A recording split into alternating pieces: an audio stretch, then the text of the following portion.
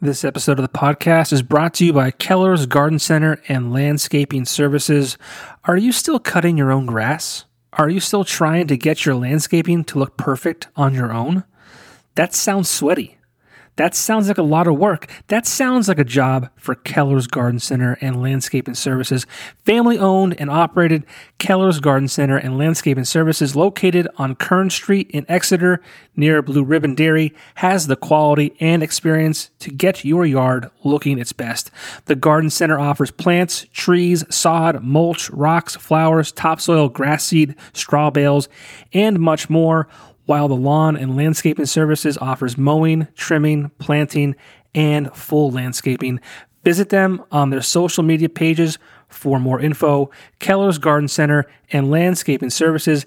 Get your free estimate today.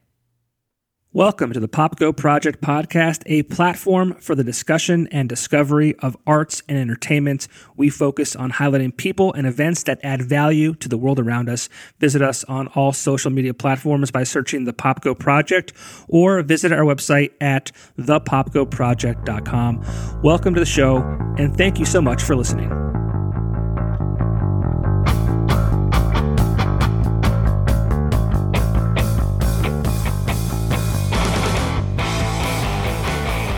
That's boring, Ryan. I don't want to talk about it. I can't. Are you sobering up? Are you drying out? Are you talking about the water? Yeah, I mean, I came prepared to drink tonight. Dude, no, I drink too much soda. So this gives me my fix of bubble, but gives me the ability of water. There's no booze in there, though. No, I mean, I have a white. Do you want me to go get a White Claw? Or should I go borrow one from you? Borrow? I have some White Claw. Come on over.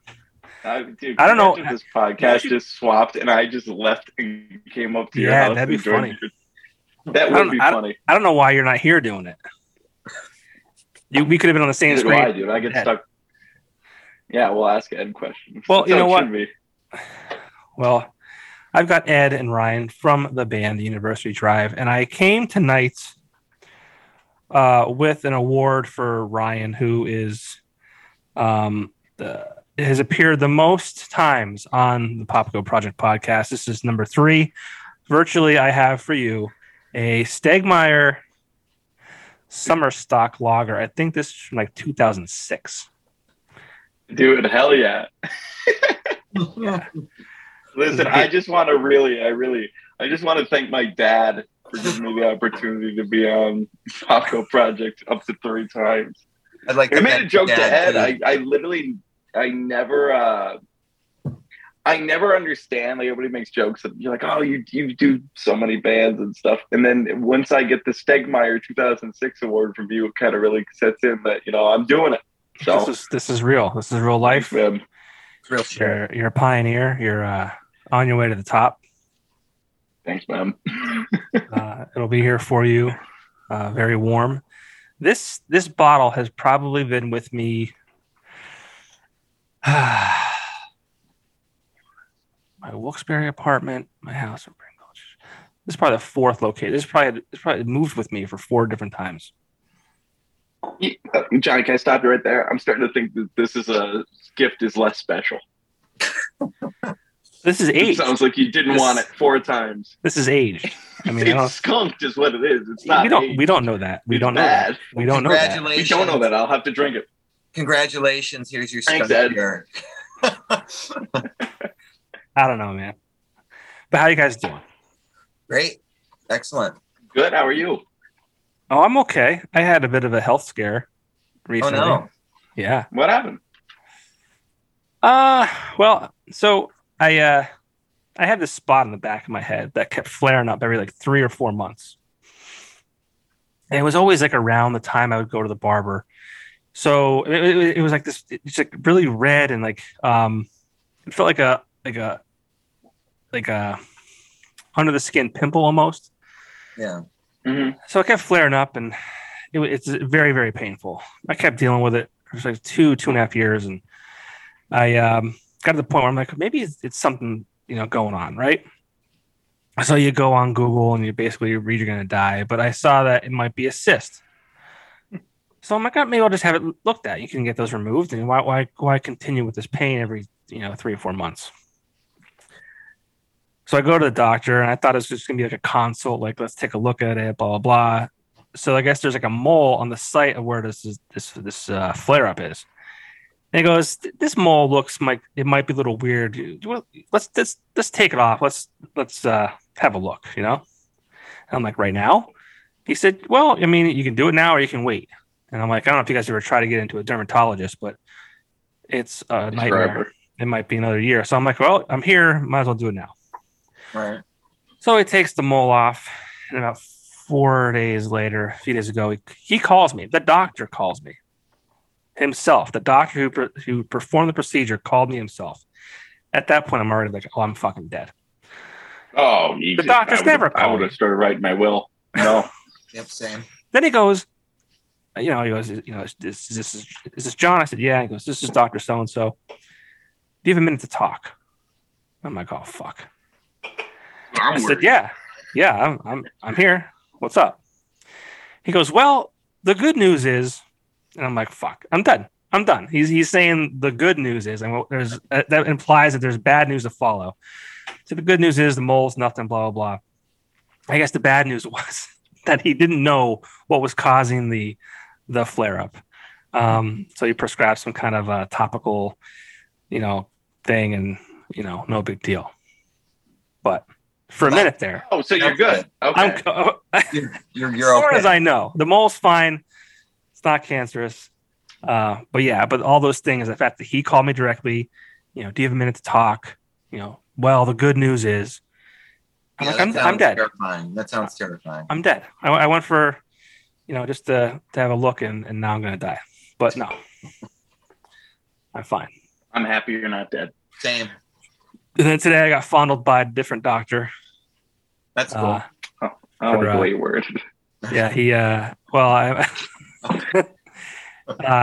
was being evaluated for a vasectomy. Ooh! Yeah, I'm done. No more kids. But so yeah, that was the first time that's happened in a long time. It's funny, not to take this in a medical route right off the bat, but I had I got tested for Crohn's once. Yeah. It's in the family. My stomach's garbage. Ed could attest to it. And I go and get tested. I do the whole colonoscopy, which, by the way, the procedure is not nearly as bad as the liquid death that flies out of your body whatever that is, pre-procedure. So they get me tested. I go to my doctor afterwards for the checkup, right? And I shit you not, this is how it went down. My doctor walks in with let's just say it's this, right? He walks in and goes, Ryan, right? All right. Let's see here. For Crohn's, right? And he backs out to the alley. He goes, Veronica, did Ryan? I don't think so. To this day, that is the answer I have for if I have Crohn's or not. You didn't say, hey, guy, Doc, Nope. what's up? I was freshly 21, and I kind of didn't want to know the answer anyway. It's not even like it's going to affect my life in the sense that, I would just fix it then. Then my problem would be fixed. I don't know. I just accepted it. I went, well, take that as a big W. Well, it goes along the lines of with the COVID, if you don't test, you can't test positive. So fuck it. There it is. Yeah. If you don't get an answer I can't poop solid. Well, yeah, but if you don't get the answer that you have it, then you don't have it. Right. Exactly. Right. Words to live by. So don't go to the doctor. Don't ask questions you don't want answers to. All the good stuff. Oh, man. Well, guys, thank you very much for doing this. It's been a long time coming, right? Yeah. It's funny. I only see Ryan when we do these podcasts, and he lives a street over. That's so funny. It is funny. That's the only reason I'm allowed to do these podcasts so often is because I live so close. I actually steal off his Wi-Fi. That's why we get such a good connection.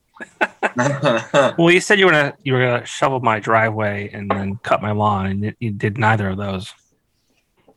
I'm just upset you keep believing me. He's running all the time. He'd be doing it.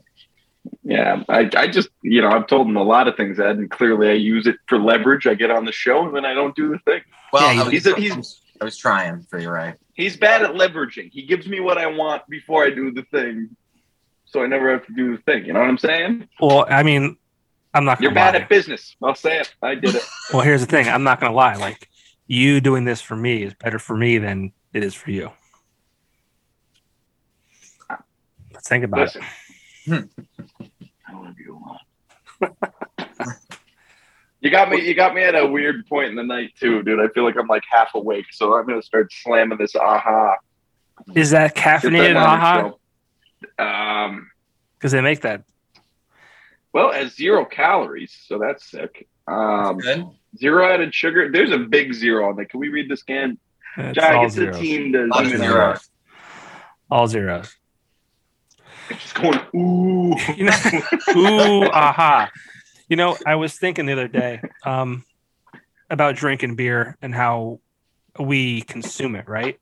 And then people like throughout a day or even an evening can, finish 6, 12, some people a case, whatever.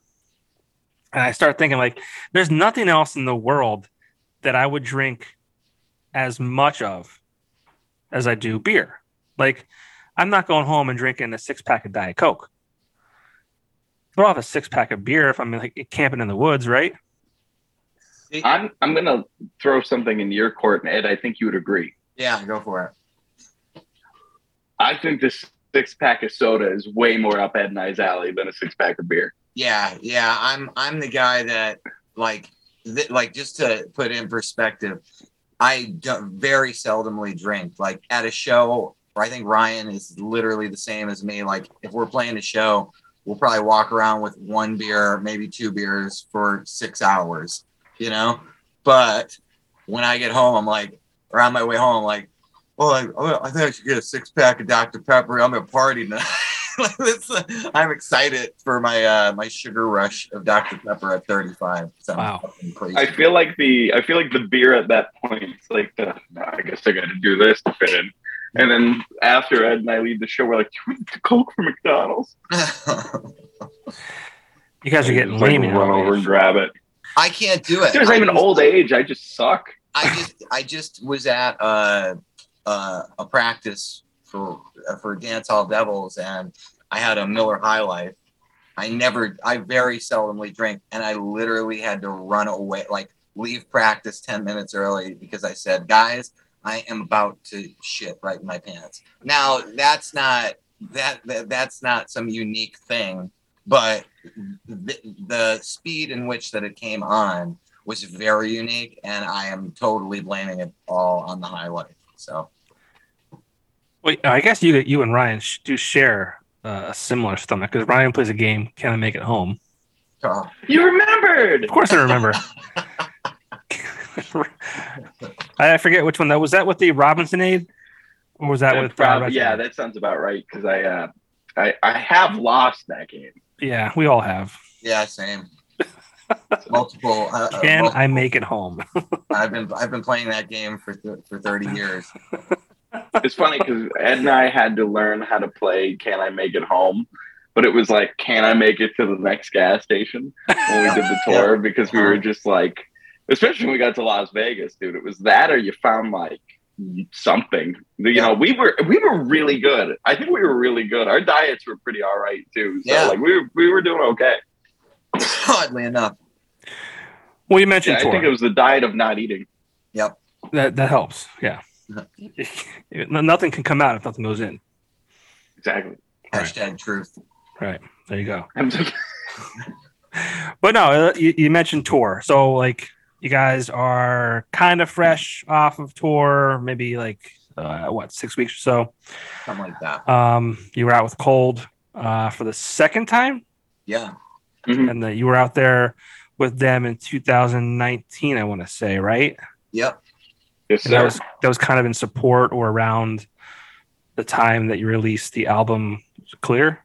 Yes, sir. Yes. Cool. So pretty great opportunity, right? Being out with a nationally known rock band whose fans are insane. And I don't mean insane in a bad way. They're just passionate fans. Super dedicated. Yeah. Actually, when I had Scooter on a month or two ago, I actually got into a back and forth with a fan.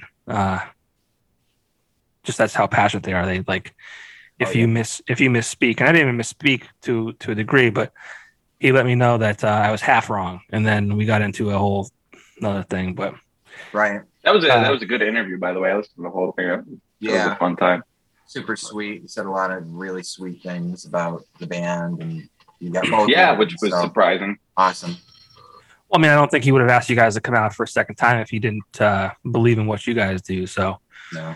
But I mean, I think it's a lack of confidence on my own accord to be like, oh, well, that's really nice. I can't believe you said that. You know what I mean? Like, not because he's a sweetheart. So, like, it's not unbeknownst to me that he would say something sweet. It's just weird hearing it out of his mouth because it'd be one thing if he said the band, but he said my name. Oh, you directly? Wow. Okay. He said everybody's name. So I was like, well, that's kind of crazy. He knows your name. Well, yeah, and I was a Cold fan before we did this. Yeah. Like so What was that like? What was that like? I mean, a huge fan of the band, and you're going to go on tour with them. What was that like? Well, the crazy thing about this whole scenario is my whole way that I even got into this position was Ed sent me a text. Basically, it was the most, I don't know if you remember, Ed, but it wasn't, do you want to do a national tour? I remember. Ed said, like, hey, man, I got this opportunity, but Johnny can't do it. Do you think you might be able to play a show with us? Like, what do you think about playing a show? And I was like, yeah. And in my head, I remember I was in my room. I was like, dude, I get to play. I'll probably play the keys with like You Drive. I love You Drive. It's one of my favorite bands. And that year I had been filling in for a lot of people. Like I did Permanence, Black Hole Heart. Like I was doing a lot of things. So it was like, oh, cool. He noticed I was filling in. I'll do it. And then he goes, okay, it's this. And the second test message was like, you had to scroll through the dates too. Because originally too, there was more dates on the thing that ended up not being able played. It was 3 whole months. I was like, I go, give me 2 minutes. And I literally just flipped the phone over. Went, yeah, I could do it. And then I figured it out afterwards, basically being like, I'm going to go talk to my job and hope they don't fire me. Right. So you did the old even at that though, I knew me and you have discussed our early 2000s love of rock about each time I've been on every this podcast. Time, yeah. So, but that is one of the bands, man. I mean, I found them because Aaron Lewis did a song with Scooter. I think it's Bleed. And that's how I found out who Cold was, because I was a big Stain fan. You know what I mean? So like my brain shut off when I got the opportunity. I felt like I hit it pretty well from everybody because I didn't let, you can't let all the cards fly out of the bag too early. Right. You pull the old sales guy routine. Like if a guy says like, can you have a meeting with me this day? You kind of got to like pretend to go through your calendar and be like, oh, I'm kind of busy. I could probably fit you in maybe. I was like, oh, yeah. I could do it. What did he just fucking say to me? Yeah, and then, it's funny. I'm actually curious as to Ed's perspective on even asking, because I know, again, I'm not putting myself down in this position, but I know that other people had gotten asked, and then, like, it ended up, like, I was one of the people that ended up getting asked. So I want to just kind of even get Ed's whole position on it.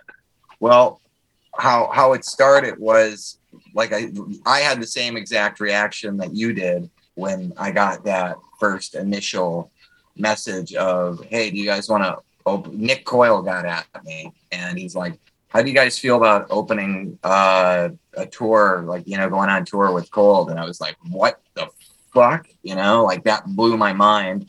Because like Ryan, like I was also a fan of Cold growing up. And the way I became a fan of them was because everybody in Scranton knows that I'm a huge Weezer fan. And I remember I saw their music video, or I'd heard their song come on in like a grocery store, something like that, and immediately like recognized like the Weezer feel that's ingested in that song musically. And I was like, well, that's fucking awesome. And I later found out that Rivers had co-written the song with Scooter. So yeah, Stupid Girl. Yeah. So and I don't want to cut you off. I'm sorry, but like going back to what I got in a back and forth with one of the fans was about that. Because I was pre-promoting the podcast, and I said, hey, if you want to ask Scooter anything, here's your chance. And, it's the guy who brought you song X, Y, and Z. Right. And he's like, well, he didn't write Stupid Girl, just so you know. I'm like, well, halfway.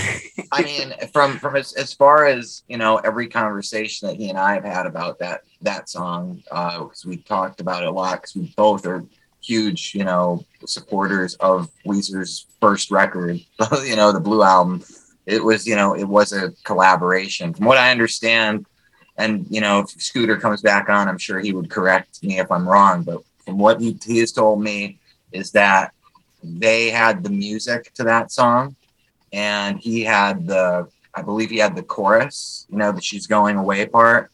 But he couldn't figure out melodically where to take it in the verse, or just wanted to try something. And he got it Rivers, who he was a huge fan of, and then Rivers helped a lot with the verses, and the bridge was like a collaboration. So I mean, yeah, they wrote it. It was a collaboration, Yeah. From what I understand, from what he's told me. So that's what he told me too. Yeah. So, but sorry to cut you off. But yeah, so you're a fan because yeah. And you better be sorry that you cut me off. Anyway, no, what's it called? I am. So I hear that tune in the grocery store or whatever. I read eventually Rivers, blah, blah, blah. I become, end up falling in love with the Year of the Spider record. And, they're just a band that I really liked. And to get that message was just fucking mind blowing. So I, went right to the band. I was like, dudes, hey, we've got this opportunity to go on tour. And I mean, this is what I've been wanting to do my whole life, to go on. I mean, I've toured my whole life as far as getting in a van or getting in an SUV with 3 other dudes and going and playing your, shitty VFWs and your delis and your bars and whatnot, and your art spaces, but never had an opportunity hey, come and play these legit club dates essentially. So immediately I went to the band, and immediately there were reservations from certain, Johnny was worried about time that he'd be able to do. He had a lot of stuff going on. Everybody had their certain things that they couldn't do. So I think the first person I reached out to, if I remember correctly, was James Barrett, actually.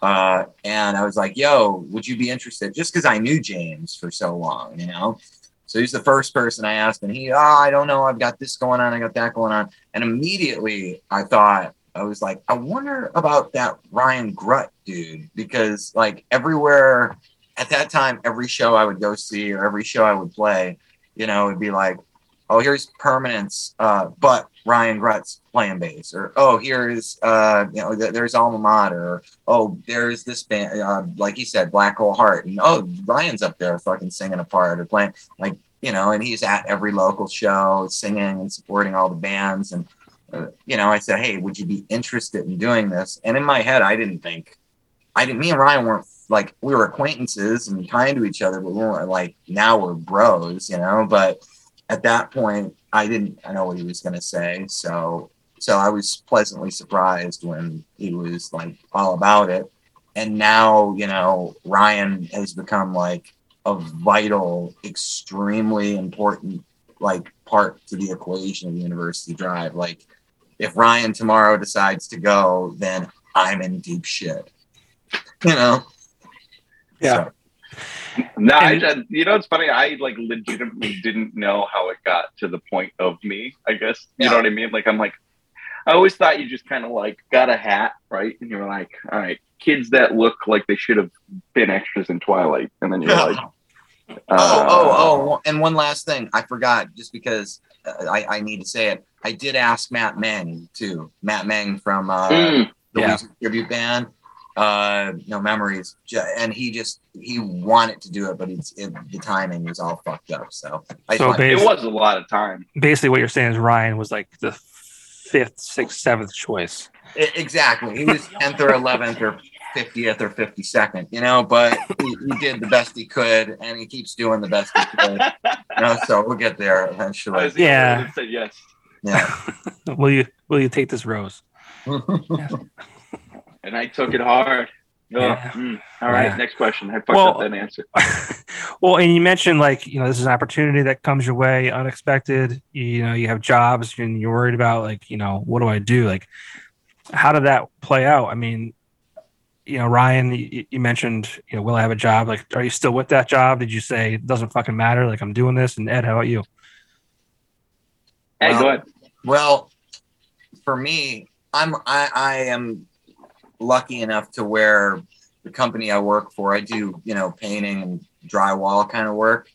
And I've been relatively blessed with a boss who is just incredibly supportive of it and is cool with me, kind of taking my time. I just give him a heads up, and he was really great about it. And same thing with this last tour. He was really great about it. But I also made it extremely clear to everybody involved, and this is, no skin off anybody's back, but I was very much like, I told the band this. I was like, I don't know, what you guys are doing, but I'm going on tour. Like, this is the whole point. This is what I've been trying to do, is to have a platform to be able to kind of bring this music that I've been trying for years and working at for years to a bigger audience. So there's no way in hell that anything was going to stop me from doing it. And if I did happen to lose my job, I'd just have to figure it out and get another job or go work solo or something, like this is what I'm trying to do. Even at 35, like, this is what I love to do. So. Yeah. Well, I mean, I was going to say, like, there's certain moments in people's lives, like, you're presented an opportunity and it's like, you don't know if that's going to be the thing that takes you to the next level. But if you don't take it, you'll never know. I mean, exactly. It's funny. It's funny how that stuff kind of works out. It's like, I'm glad that you were like, I'm going regardless. I'm glad it worked out that you had people that, you can take with you. I'm really grateful and lucky to have had people throughout, from the beginning, but between the 2019 tour and this last tour, like, everybody who's been involved, past and present, like, I'm really grateful for everything that they brought and the ability, the willingness to make it happen, or at least try to make it happen, because it is really important to me. Like, at the end of the day, I'm a big believer in, like, this is, as far as I know, this is the one shot, one round we get, so I can't let an opportunity like that just glide by because it might be scary, like, yeah, life is scary. Sometimes you got to try some shit. And I'm super grateful we did, because I don't know, it seems like we have made a lot of progress as far as with Cold's fan base, and a lot of them welcomed us with open arms. So, I'm super grateful. Yeah, that's great. I mean, this area, I mean, I think you guys were very, like, how do I say this? It was a big win for us too. Like, as much as it was for, an opportunity for you, is like, we've had, bands like Breaking Benjamin and the Menzingers, and I'm going to fucking forget an important one along the way, but you get what I'm saying. And it's been a minute since, one of the local bands has kind of had an opportunity like you had. So I remember when that was a big deal in 2019 that you had that opportunity. Crazy. Yeah. So obviously, go ahead. Oh, I was going to say, it was definitely something that took me by surprise too. Cause I mean, I remember having a conversation with Ed. I was only 22 when I went out and did that. And I had only done my first tour, I think, like the in January that year, doing, like, I filled in for somebody. We got in a van and we went out and did some things. And so I remember telling Ed when we were driving, because, like, I kind of got to know him as we did the drives. And Ed and I we always stayed up late. It was always Ed and I usually staying up late driving. And I remember saying I felt like I skipped, like, you feel like you skip steps, even though you're working here to do this. You know what I mean? Like, it's not like I didn't play shows all the time and go and do X, Y, and Z. but it just felt like it was like I shouldn't be playing these shows yet. Like, you know what I mean? Like it felt weird. Because the first round of shows, dude, I got to play. I always went to shows at Chameleon Club. I cried that night. We got to play that venue and it was packed. It was so packed for that show. Crazy. Because they have 2 sets of balconies. I'm pretty sure if I remember correctly, it was like there's one that's kind of like if you're standing on the stage, the balcony's feet, like their feet would be like level with your head. So there's that first one, and there's one that goes up even higher, and it was filled out all the way. And I was like, oh my God, I sunk in that whole show. And and at that point I wasn't in the band. So I was just like living up every experience I could. Like I just was very happy I got to go play music in a band that I really like. And like, I ended up becoming friends with everybody in the fucking group. So, but yeah, it was crazy. And it really did. It changed my life in a way, not in a way of being like, oh, yeah, like I'm in my parents' office right now doing an interview. But it changed my life in perspective of what I want to do. Because when you actually go out and get a chance to go do something, I could have hated it. I could have had this dream my whole life, and I could have despised it. Yeah.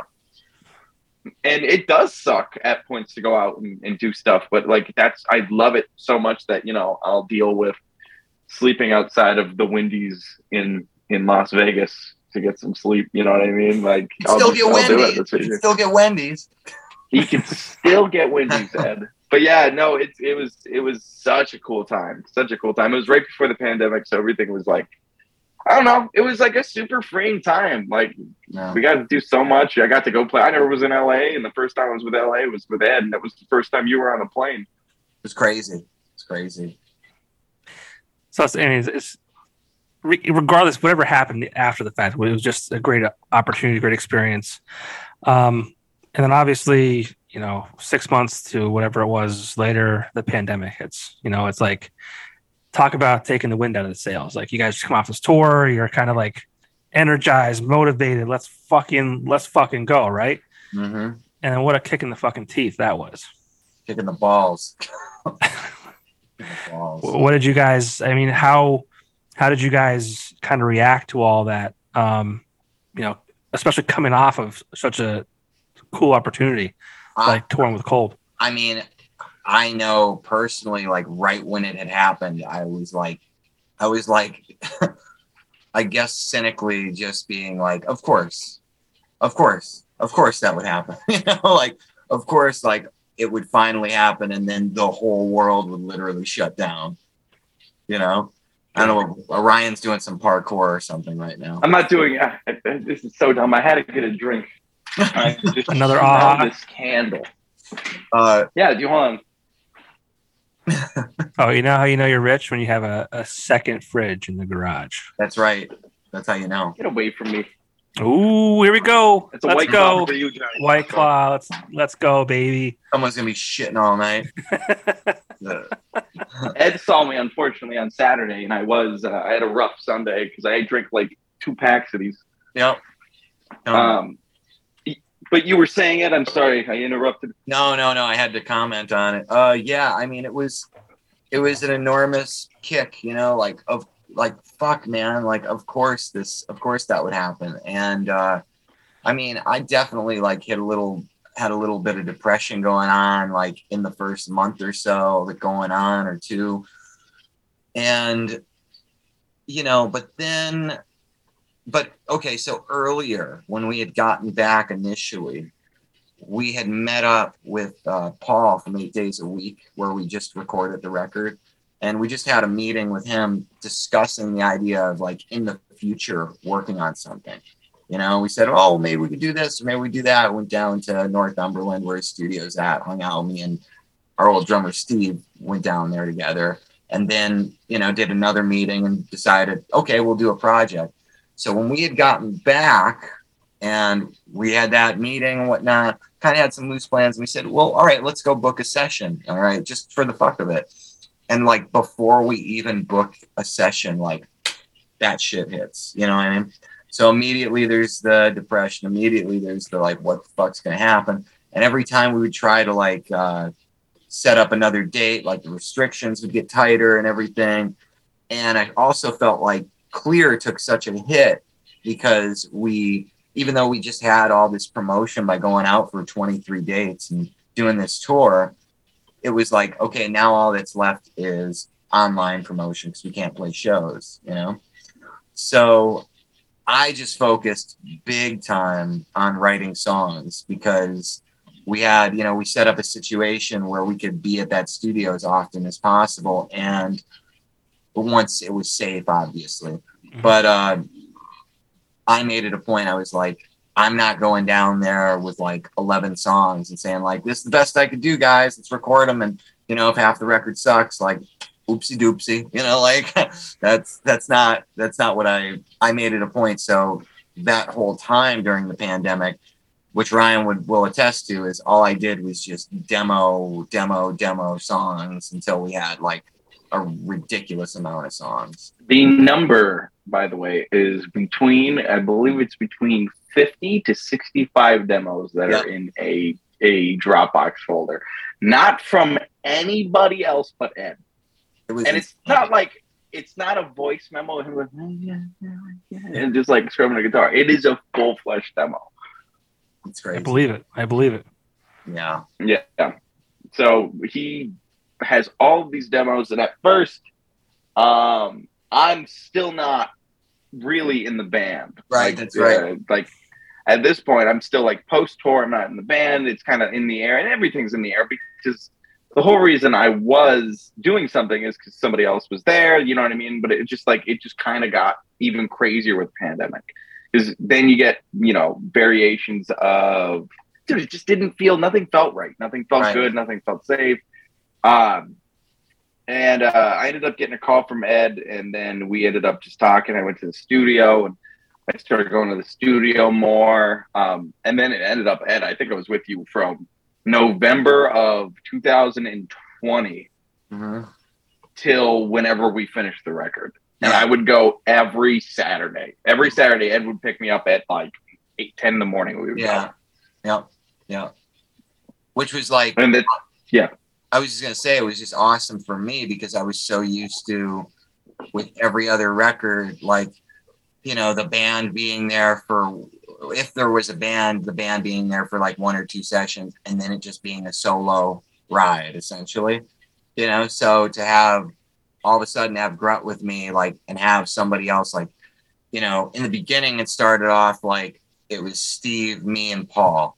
And then Steve kind of, you know, removed himself from the project for a while. And then it was just me. And then there was a point where Angelo was coming here and there, and Angelo was living a crazy life at the time and was working so many hours. And he was, God bless him, he was there like totally sleep deprived when he could be.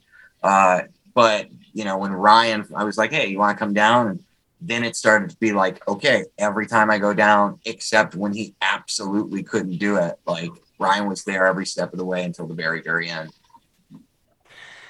I don't think people appreciate how much goes into all of it. Like, definitely, right. You know, just, I mean, like, you know, working day jobs and working, you know, maybe it's multiple jobs and doing band practice and writing music and trying to get on the same schedule as, if not everyone, at least one person, so you can make something happen. Like, it sounds like you guys really, like, nothing that you guys have earned, like, came easy. You earned every part of your journey so far. Yeah, I would agree with that. Yeah, it's a lot of we always made this joke about getting punched in the face, like we're the best punching bag. Yep. You know what I mean? Because like it seems like anytime something starts going in some sort of upward direction, that we're like a little group of problem solvers, because there's always a problem. There's always something we have to deal with, but all of us are pretty like, you've talked to Angelo. Angelo's like this little ball of energy and happiness. So you're like, oh God, dude, I don't know what we're gonna do. It's like, it's okay, man. And you're like, it is okay, Ange. Thanks, man. And then like, like we always have to, you know, figure something out, especially doing the record. It's just been it's been such a crazy 2 years in general. You know what I mean? From playing that show at the arena and having to learn how to play in front of cars that are honking at you instead of clapping, which was fun. That was a fun show. I had so much fun. Yeah. It was awesome. And then, you know, we go back out, and then the second time we go back out, we're direct support. It's a completely different slot than what you're originally doing. Yeah, I wanted to ask you. We were the first band. I wanted to ask you, like, how was, you go back out in 2022 with Cold. How, I mean, I have an idea of how, I was going to ask you, how was it different in 2022 compared to 2019? And I think there's a lot to unpack here. Yeah. Yeah. So go ahead. Well, I mean, as far as like Ryan was saying, first off, we had that direct support slot, which is fucking insanity. And again, so grateful. So we were playing a lot of these shows and, bringing our A game, and it felt, it just the vibe felt different straight off, like right when we got out there. And a lot of people kind of knew us though now too, from the 2019 tour, from the Clear record circulating. And again, not like everywhere we went, people knew, but there were some shows, like we went down at Love Drafts in Harrisburg, and this blew my fucking mind. There was this kid, there's a picture of him somewhere on Instagram, and he has headphones on. And I don't know how old would you say that kid was? Oh, that young kid. I think he's 5. Yeah, I think he's 5. 5, 6 years old. And I apologize to his parents if I'm getting his age wrong. But he was singing like the lyrics to Ending and Execution and a bunch of the custom Execution shirt. Yeah, because his parents made like these shirts because they were Cold fans and they were also University Drive fans. And he came up to me afterwards and at the merch table and was saying like all these, like it was super fucked up. It was for me to see that because I remember being that kid at the show, like when I saw, Ozmo when I was a kid, or in any, name every band that I've seen, but to see that, like just that coming out of that kid was unreal. So that something like that right off the bat was super inspiring. But along the lines too, like it was difficult though too, because we were traveling in my SUV with a trailer. So we're driving. Where before we did, like a week, then we'd come home for a couple days, or we do 2 weeks, then we'd be home for a week, and then fly out for a week to go play 2 shows or something in California. This time, you're going out and you're playing like 40 dates essentially. So that was a bit of a learning curve as far as like figuring out how to make it work. And there were a lot of, issues along the way and problems, but the one big takeaway that I had through the whole process was, and this isn't to like throw shade at anybody or anything like that, it's just being completely honest, was that Angelo, Ryan, and myself, like we became a real team, like halfway through that tour, 2-3 weeks into that tour, we just became a real team as far as like problem solving and figuring out how we were going to make things happen, or things we weren't going to do, so it was different. But I would say that the tour started off really fun. It got really difficult for about 2 weeks. And then after that, it was like unfucking real after that. I mean, dude, we got slammed too. My grandfather died. Yeah. A week and a half in. Yeah. So I ended up teaching, but it's a fine teaching. We were lucky enough to have somebody help us out. And I got on a plane and flew home, and then I flew, I did the service, and I ended up staying a day later because my flight got delayed. So like the funeral was Wednesday. I got in Tuesday at 10. And I just didn't get to see my family. You know what I mean? Like I just like it just sucked, and the whole situation blew. So I fly home. Fly back in San Antonio, and then it's just you pick up where you left off, and you're just like you really don't have that much time to really deal with anything when you're like trying to do it. And my big thing was, it's like, dude, like I have to come home. I have to be with my family. I'm like, but these guys are family. Like, I got to go back. Like, we made a thing where we're supposed to be out. I'm going back. But like, there's so many times where I was just like by myself that I'm just like, oh God, what did I go home to do? Did that really happen? You're like looking at pictures from the funeral. You're like, oh my God, he really died. Like, I really flew home and ran and did that. And, I think, a lot of us, excuse me, I think a lot of us learned a lot from this in the sense of like, dude, going out and not being able to touch home base like we did the first time, it's such an eye-opening experience because you start slowly realizing that a lot of comforts from home too, just they don't come with you on the road, which of course but like once they're like realistically like, dude, there were so many nights where we fucking had to figure out sleeping arrangements and some days, so I mean, we both got sick and you have to be sick in the car. I had to be sad in the car while we drove to Texas when they dropped me off in Tallahassee, and you're trying to process a death, but also somebody's playing Mario Kart to your left, so you're not really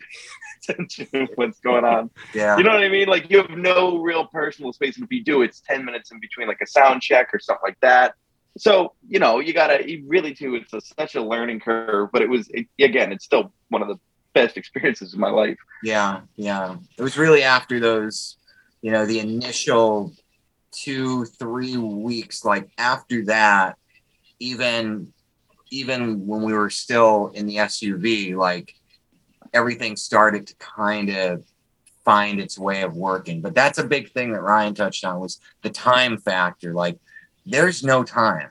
There isn't, it's not like, I love it whenever like somebody I work with or somebody, you work with or whatever, right? Like, will be like, so what's it like on tour? Just like fucking partying, bro. Like, this whole no, version. Not at all.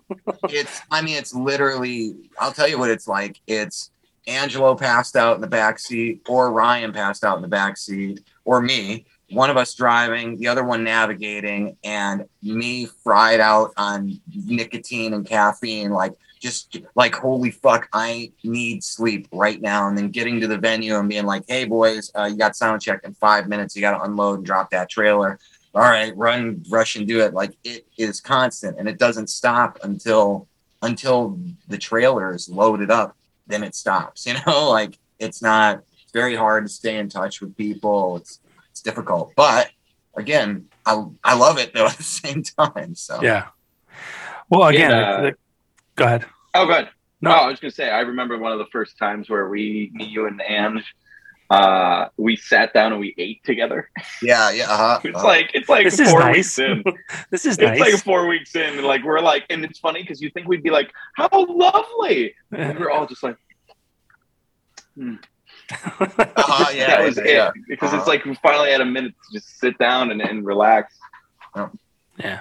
Well, again, I mean, it's one of those things, like, you guys earned everything along the way.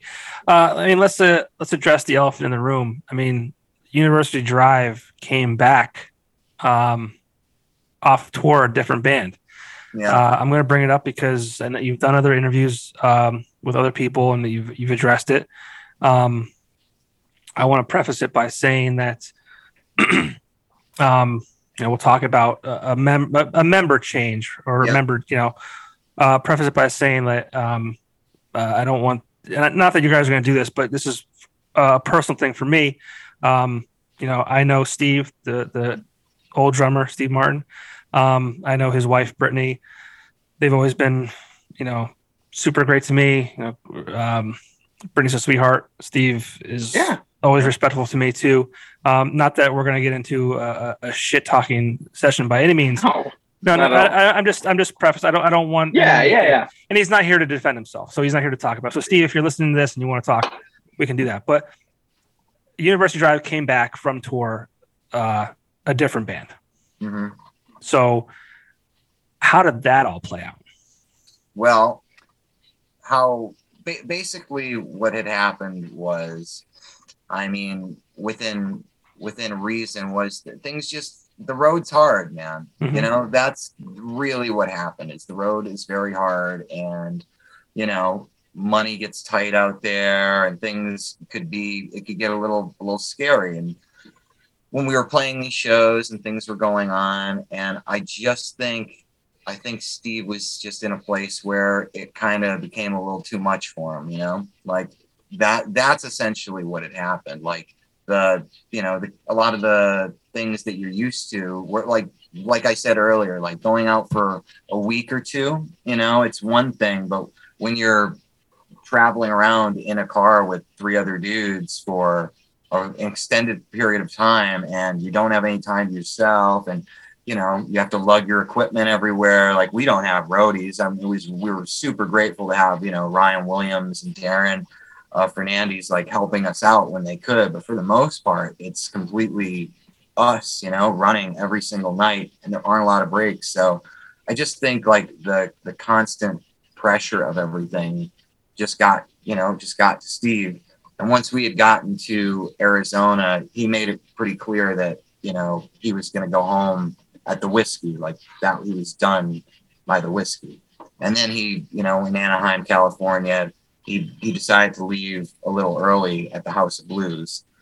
So that's, I think he had work. He had a 3-day drive and he had work to he had started, I believe he started a new job. And, I think with all of us too, I mean, I have zero animosity in any sense of it. It just, it gets rough. Yeah. It gets rough, man. And, I really do care about Steve in every sense. And it just said, I think when we finally, I don't know, it just didn't play out the way it worked. I mean, starting a new job on the road sucks. We didn't have internet connection because he was going to do a remote position. We couldn't connection. We couldn't get set up. God forbid it was the loudest thing in the car because, we're all trying to stay awake. I think to be honest with you, I think it does suck. It's not an easy thing to do. And I think it sucks to do this. Well, you said before, it's like things become real, like things that you think of in your head that, it might be like this, but you're not sure. Like, it becomes real. Right. And it's like you decide, like, is this for you?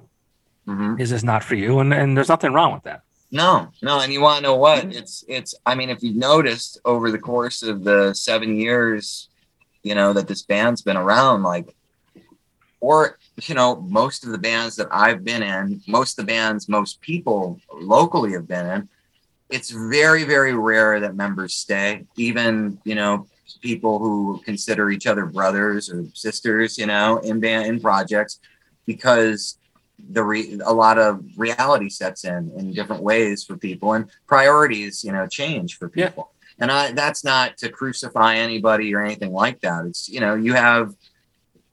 everybody has their personal priorities and that's what's important, but what was most important was making sure that tour got completed, like that above everything else. Like, that's what needed to happen. That tour we needed to take that tour to the finish line for 1,000 reasons. It's really the whole situation there is it's just sad, honestly. Yeah. So were you in jeopardy of not finishing? Oh yeah. Oh wow. Yeah. Oh yeah. I don't want to go into all that, but there was definite fear of it not working out, and we ended up turning things around quite a lot. But yeah, it was. And let me figured it out. Let me add one other thing too, to just kind of throw in something too, because I know it's the other thing I don't want to be misconstrued in all of it too is that man played such a big role in this band, enormous for for such a long time, and is such a good friend, and I can't really thank him. Brittany, especially him and Brittany, turned their house into a sweatshop. Yeah. To help us out and help us with merch and all this stuff. So I don't want any of that to get mistranslated either, in the sense of dude, some things just don't work out. But for everybody in this band is in debt to how much they all put into this project too. Right. And but I said too, the thing to follow up with is, we kind of just had to put our head down and really figure out how to get home. I mean, there was a long period too where I remember Ed and I would sit, we'd have a daily cup of coffee and go, "We going home today? How's it looking? You think we're going to go home?" And we would just do that. And it was about perseverance, and we got lucky. We got I don't know. We busted our ass. We really did. We wanted to make it all the way around.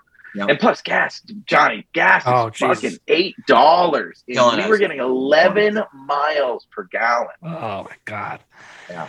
And that was on the good end. And then, so when you're going through the desert, which I never did the math, if you're going through the desert and there's only one gas station for 50 miles, they can charge whatever they want. Yeah. Yeah. So remember we stopped and it was, what was it? Was it $9? Yeah. It was so bad, dude. It got to a point like, I mean, not that any of that stuff was, we knew that going in, that especially with the gas prices hiking up and everything, we knew it was going to be bad, but that was like, wow, this is really bad. Yeah. So it is what it is, though, as far as all that stuff. The one thing, like Ryan said, is, I'm eternally grateful to everything Steve brought to the band. And I mean, as far as Clear would not be the record it was without Steve's involvement, like hands down. Like that. Yeah. He's a big part of that. And same thing with Johnny too, because Johnny played on Clear, and even this new record, Steve plays on a lot of the songs. So, there's a piece of him in there.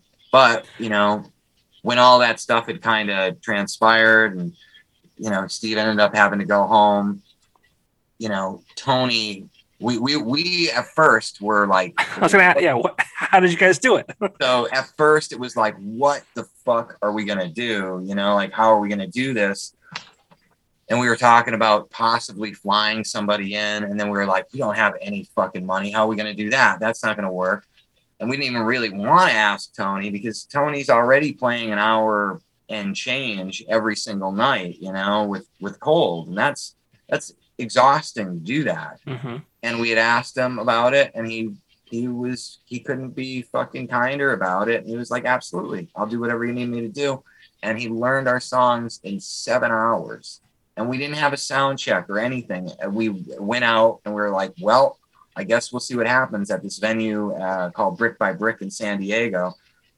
And, we walk out on stage and it's a packed fucking house, no sound check, never played together. And Tony came out like he had played with us for the last 7 years. Yeah. It was like outstanding moment. So, Tony just stepped up and, he expressed interest in being a part of the band, and we expressed interest in having him being a part of the band. And now Tony's in the band. So we're very grateful. Yeah, there's special people that you come across, and I think Tony is definitely one of them. For sure, without a shadow of a doubt. Yeah. Yeah, man. It's impressive. Like, not that this, we're not an overly technical band, but we usually rarely play there's usually change-ups in there that would kind of screw you up. Yeah. And to go out and we never got, the thing that's crazy about the Brick by Brick, but not to ramble, but we get there and we're supposed to do a sound check. They were like, everybody was willing to let us go, do a set sound check, do almost all the songs, because Tony never played with us. And he only had 7 hours to do it. So we get set up, and they run Brick by Brick like a ship. So they called for VIP for Cold. So Tony goes, guys, I got to go. And then it ate up our whole time. So the first time we stepped on stage with him was the first time he played with us. Exactly. Which is in front of a packed house. So I'm like, Tony, you know these songs? And he goes, yeah, I guess. I'm like, oh my God. Sure. So we go out and, we do, I remember doing Ending because that's what we were starting with. And I was like, okay, yeah, no, I could do this. And then we did the second one. I was like, okay, yeah, tempos are good. This is going good. And by the time we got to Only in the Way, which was our last song, I remember sitting there and I had held my breath almost the whole show because I was like, something bad is going to happen. Not because Tony's bad, just because this is ridiculous. Right. There's going to be a screw up that's going to make us stop. You know what I mean? There's going to have to be something so bad that we have to go, what happened? And we got to Only in the Way, and he hit and I went, and I just let out this huge breath of oh God, we're going to do it. We're going to actually get to the set. And then each show he would add another song into the set. Yeah. Our first set was probably 5 songs, Eddie? 5-6 songs, something like that. And then, by the end of the tour, we're doing 8 or 9. And Tony every night would go, I'm ready for this one. I'm ready to do this song. We're like, oh, you sure? He'd go up, sound check it. He'd kill it. If he didn't, something happened, he'd ask you a question and then he'd fix it and you're done. And then, keep in mind too, like we would get done playing, like, because our sets are relatively, like intense. Like it's not, there's very few moments outside of Shoreline when I would play it alone where the set is like breezy and kind of laid back. Everything is very just in your face. And Tony would do that for 45 minutes, take 10 minutes to like get changed, and then go play for another hour and 10 minutes or hour and sometimes 20 minutes every single night. Every single night he did that. So, I mean, he's a machine. He's a fucking machine, man. Yeah. And that's says a lot about Scooter. I know we said this before, but like for him to be okay with like, yeah, like use my drummer, burn him out before he gets to our set. Like, unbelievable. Don't worry about it. Like, that's crazy. Yeah, unbelievable, man. Really, really unbelievable. In fact, I think he was the one that pushed him. Yeah, if I'm not mistaken. Yeah, he was like, take Tony. Yeah. He's not doing anything. Like, yeah, he's not busy. It's great. Well, man. I mean, you guys said you're the band who figures it out, so you definitely did that. Yeah, I saw pictures when you guys were out on tour, and I followed you guys along the way because obviously I couldn't be there, but and I saw you guys with pictures of Johnny and Tony. I'm like, oh yeah, they're just hanging out, and this is a cool picture that they're doing. And I'm like, oh okay, they came back a different band, but so you're back from tour. And you have this big release album release party, rather, at the River Street Jazz Cafe for the album that is called Heal. Yep. And I saw Ed. I texted you when I saw it released, or maybe the day after. But I was like, everything about the show on the 26th, correct? Yes, sir. Jazz Cafe, August 26th. It's in Plains. I mean, the lineup is one of the sickest lineups that I've seen this year. You have Estacota, which is, I mean, those guys are incredible. Hell yeah. James Barrett, by the time this posts, he'll have completed his Good Things Are Happening. Yeah. Granton. So yeah, which is insane. Yeah, that's a great thing too. But so Estacota, James Barrett, Retrovi, obviously, Ron will be pulling double duty that night because that's what he does. But what a great lineup! Even the artwork for the flyer on social media. Let me just say, Stokes killed that flyer. That flyer looks so good. Amanda Stokes. If you need anything, go to Stokes. She'll do it, and she'll do it amazing. Well, between the lineup and then the UFO and like I had just got a UFO tattoo, like, oh sweet, like I don't know if you can get it in there, but it's abducting a dinosaur. It's awesome. How did I get in there? Jesus Christ, that's cool. What is this? So I just love everything about it. You gotta fix your arm, dude. You're like, yo, it's I don't. It's like opposite. I'm like dancing here, like whatever. If you're listening to this on Spotify, whatever, do not don't go and watch the video. But yeah, so I mean, how did all this come together, and what can we expect, and we'll wrap things up here for you. Well, as far as Wilco is making an appearance in the. All right, so if you're listening, only jump in the video now to see Ed's dog. Yeah, he's very cute.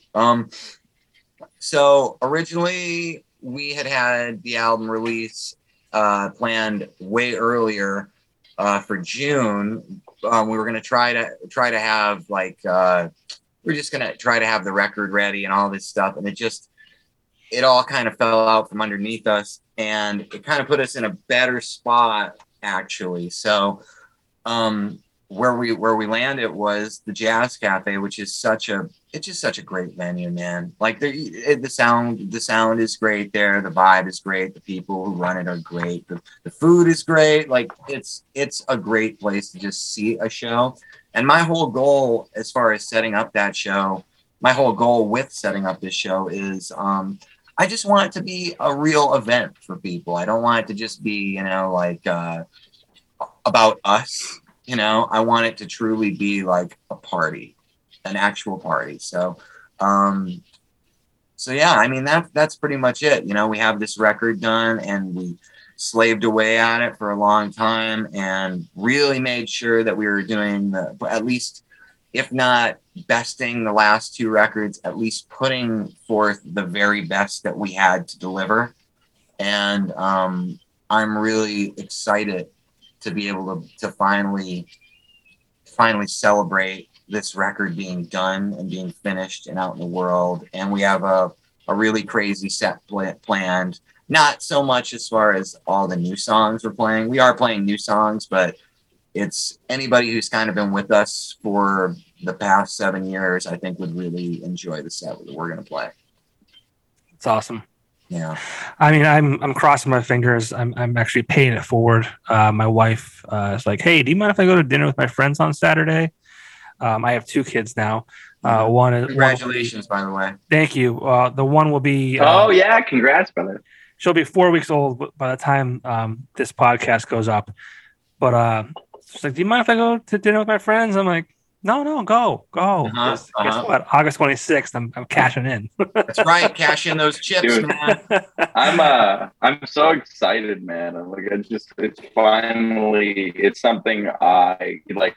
You know, I always think of myself as new to the band, but I started doing this record with Eddie 2 years ago.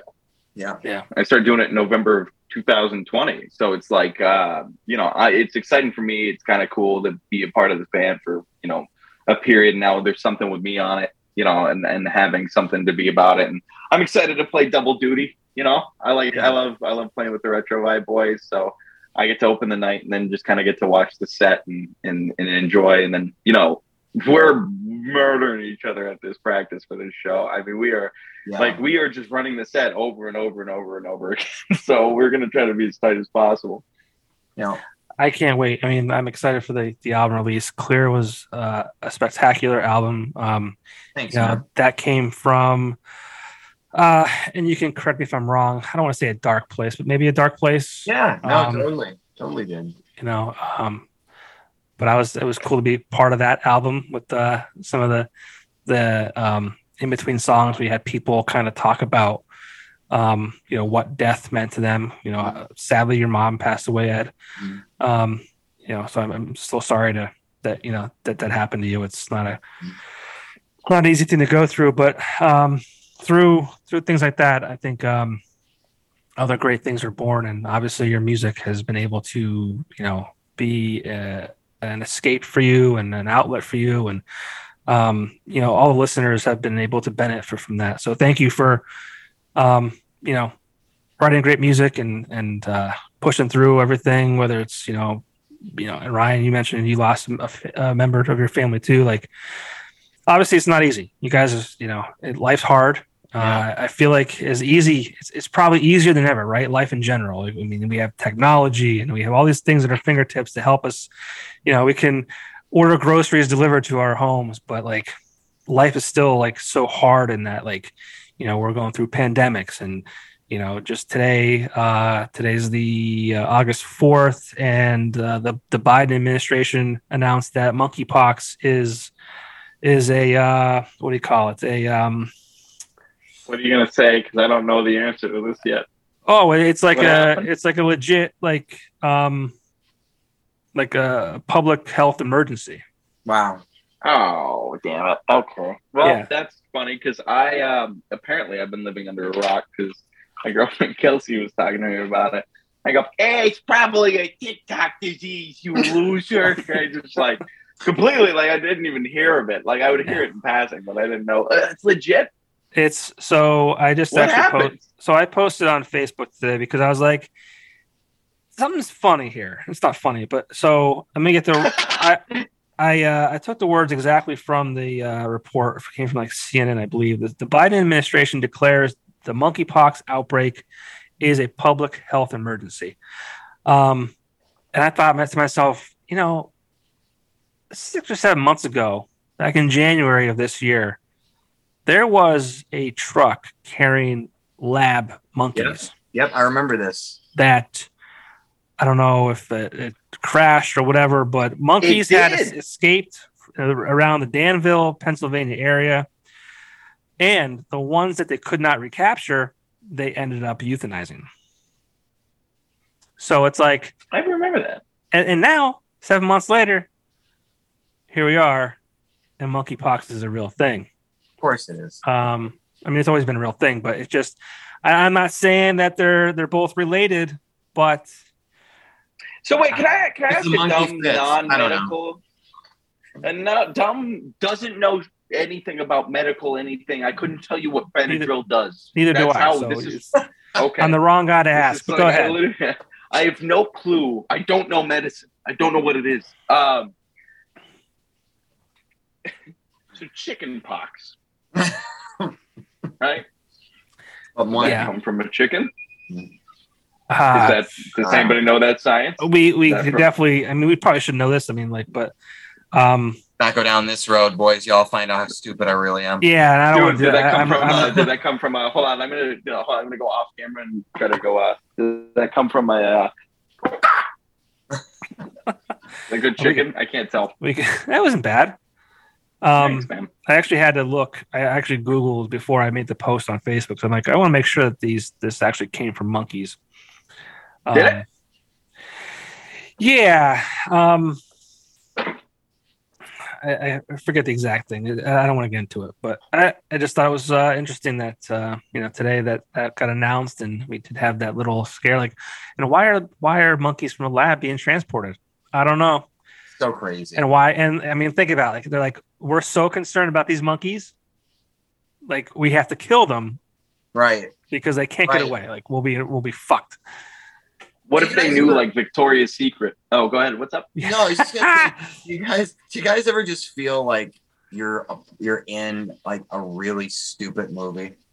Like that's all this, like the past couple of years have just felt like I'm in a really dumb movie. That's all I could say. Like a heartbreaking, like awful, so much tragedy through all of it, but like just circumstantially, I'm just like, this is such a bad movie.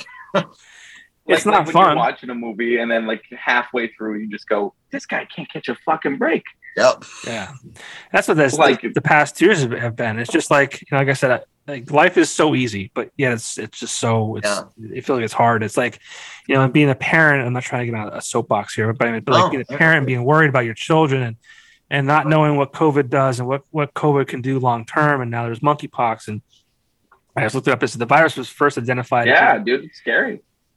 It was first identified in captive monkeys in West Africa, rainforest regions of Central and West Africa. So, yeah, I mean, it was found in monkeys. I think that's where it got its name from. But, it just it's funny because, like, maybe 2 months ago, I'm like to my wife, I said, should we be worried about monkeypox? And she's like, no, like, get out of here. Yeah. And I'm like, you said the same fucking thing about COVID. Mm-hmm.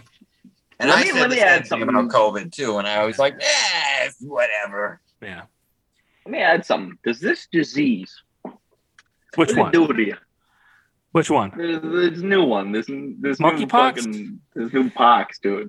I mean, I've seen monkey 2 pox, dude. What does it do? I've seen pictures. It looks similar to like lesions or whatever on the body. Symptoms include, fever, muscle aches, headaches, swollen lymph nodes. I guess it's like anything else. So it's kind of like a really bad chicken pox then, right? Yeah, rash, fever, chills, body ache. But have either of you gentlemen had the chicken version of this? I had chicken pox when I was very young. Yes. Yep. Did you? I never had it. Yeah, I had it. I mean, it looks very similar to that from the pictures I could see on online here. Maybe a little bit creepier. Then again, I don't remember exactly what chicken pox. It looks very similar, but I don't know. The Biden administration, take it for what it's worth from that group. Yeah. Don't want to get into a political thing here. I did vote for Biden. Not really happy about it, but it is what it is.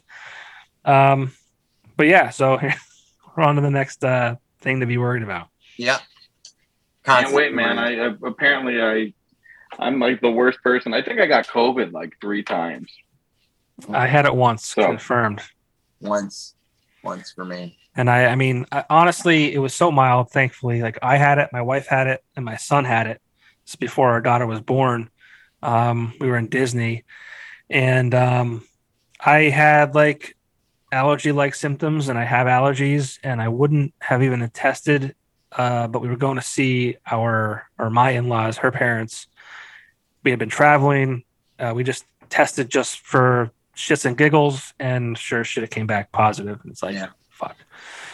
When I got it, it was crazy because I had been sick prior, and I was sick as a fucking dog, man. And I was not COVID positive. It was just a flu. I just had a or whatever. I just had something really nasty for like 2 weeks that I couldn't fucking shake. And then when I got COVID, I remember it was so bizarre because it was my back. And Ryan, I think you say your back, you got it, right? My lower back was like on fucking fire. I couldn't sit up straight. And then I was blocked up real bad for 2 days. And after that, I was just fine. But I was contagious, you know? Mm-hmm. I think I was 21 days off work. From COVID? Like, the first time I got it, I couldn't move. I couldn't get out of my bed. My back hurt so bad. Wow. Yeah. And I was just stuck to my room. I just was stuck in my room. I got inebriated because there was nothing I could do. So I got a little messed up, and I watched Cars 1, 2, and 3. Wow. Let me tell you, they kill one of the cars in Cars 2. And I was so messed up that I audibly went, Dude, they blow this dude up. Oh, They man. put water in his engine. I was like, what are you people doing? They took my boy fucking torture. Corvette, and they just fucking started pouring water. I'm like, no. Oh, that's torture shit right there. Yeah, Man. my friend Little Claw came by and made the movie a little more realistic. So, have you guys? listen, I really Go ahead. Oh, I was just gonna say I appreciate you having us on. Oh, well, I appreciate you guys doing this. This is actually a really great conversation. It was nice to talk about the band and the struggles because I don't think people really appreciate. You know, they just think, oh yeah, they have money, they're getting paid to do these gigs, and like no big deal. But it's like, no, it's not like that at all. They're sleeping outside Wendy's and paying $8 a gallon for gas that gets them 11 miles to the gallon. It's just like. It's a big labor of love, John. Yeah, of course. It's a labor of love, and the point at the end of the day, like I used to say it when I was younger a lot. I always try to drive this point home whenever I talk about it. But when I was younger, I was so concerned with like making it. You know what I mean? Like, oh, we have to make it, and this has to be the thing, and it has to be our career and all that stuff, and it's all that pressure that I used to put on myself, and I know every other band I think does the same thing. It negates it kind of just puts a brick wall in front of like the potential of everything because you're so concerned with this one thing that you can't like really put yourself in the love of all of it, as hippy dippy as all that shit sounds. Yeah. But the moment that you kind of take expectation out of it and you're just doing it solely for the reason of, I love to do this. I love to sit and work on music, and I love to be on a stage with my friends playing music. I love the people I meet through the music and through the scene and the community that you build through it. Once you focus more on those things, all the other struggles and all the other, the sleeping in a pilot gas station and getting 2 hours of sleep and driving to the next gig and not being like, are we going to fucking make it? Like all of that shit. It seems like, yeah, whatever. Like we're doing, what the fuck else would we be doing right now? Would we be in a fucking bowling league? You know what I mean? Like we're gonna do this thing that we love for no other, hopefully great things happen. Everybody wants great things to happen and the thing they're pursuing. But at the end of the day, if all it ever is, the 4 or 5 of us jumping into my whatever shitty vehicle I own at the time, having to camp out some pilots and play a couple shows here and there for people who connect to the music that we make. That's fucking gravy, man. But it is a lot of work. So, well, it's funny too, because like you guys as individuals too, and I'm not saying this to blow anybody here. I'm not saying it because we're doing this podcast and I'm looking right in your eyes. I've said this from the minute that I've met basically every single one of you guys. Like, I mean, Ed, like, you're the kindest person, or one of the kindest people I've ever met. Ryan, I don't know where you get the energy, but I don't think I've ever seen a moment where you're not smiling. Angelo, again, he's a sweetheart. Steve, also a great guy. Like, you guys, whenever I've met you, any interaction I've ever had with you has always been positive, healthy, fun, and like, it's not a facade. It's not something you guys just do to, like, when you're in the moment and talking to people. It's just like who you guys are. And that's why I strongly feel that this is why you guys are at the level you're at. And I hope you guys get to the next level, because if anyone deserves it, it's definitely you guys. Thanks for that, Johnny. Very much. I appreciate that, man. Thank you. Thank you. It means a lot. Well, Heel comes out on the 20th. What's that? No, you keep going. I fucked up here. Keep going. What? No. What were you gonna say? Put the book. No, slap the bookmark, because I was probably just gonna say something about Limp Bizkit for the 7,000th time. I don't have time for that tonight. I don't have time for it. No, I wasn't gonna, but I'm sure that's where it would have went. So that was a great show. You do you. I already fucked this up. That was a great show. Limp Bizkit. I know. I could not go to that show. Oh, you missed it? That sucks. That was so fucking good. I was on the road. And I tried bitching about it. One of my friends called me out there, like, "Oh, how sad you're traveling to the U.S. and playing shows and you can't see Limp Bizkit." I was like, "All right, fair point. Right, got it, understood." Well, maybe we could talk to Scooter, because in the interview with Scooter, he's like, "Yeah, maybe we'll hook up with Limp Bizkit." And I said, "Yo, if you guys are doing that, I'm coming." He's like, "Yeah, you're in." Fuck yeah. Yes, him and Fred are very, very good friends. They came up together. Yes. So, Ryan, I'll get you in. Ryan, I'll get you in. I don't think you know anybody to get you yourself in, so I'll get you in. All right, I'll talk to Scooter. I'll get you in. You and me. Me and you gotta go see this show. Your bandwidth is low. Yeah, I hurt my eye. That was for you. All right. Well, Heel, it comes out the 26th, correct? The same day as the show. So no. Oh, okay. Throwing curveballs. Glad I asked. Curveballs. That's what we do. All right. So what we're gonna do, and this is actually great that you bring this up. We're gonna kind of release it a week earlier digitally. Ooh, okay. So the record will be available on all streaming platforms on August 19th. Okay, cool. And before that, we should have another single out. So very cool.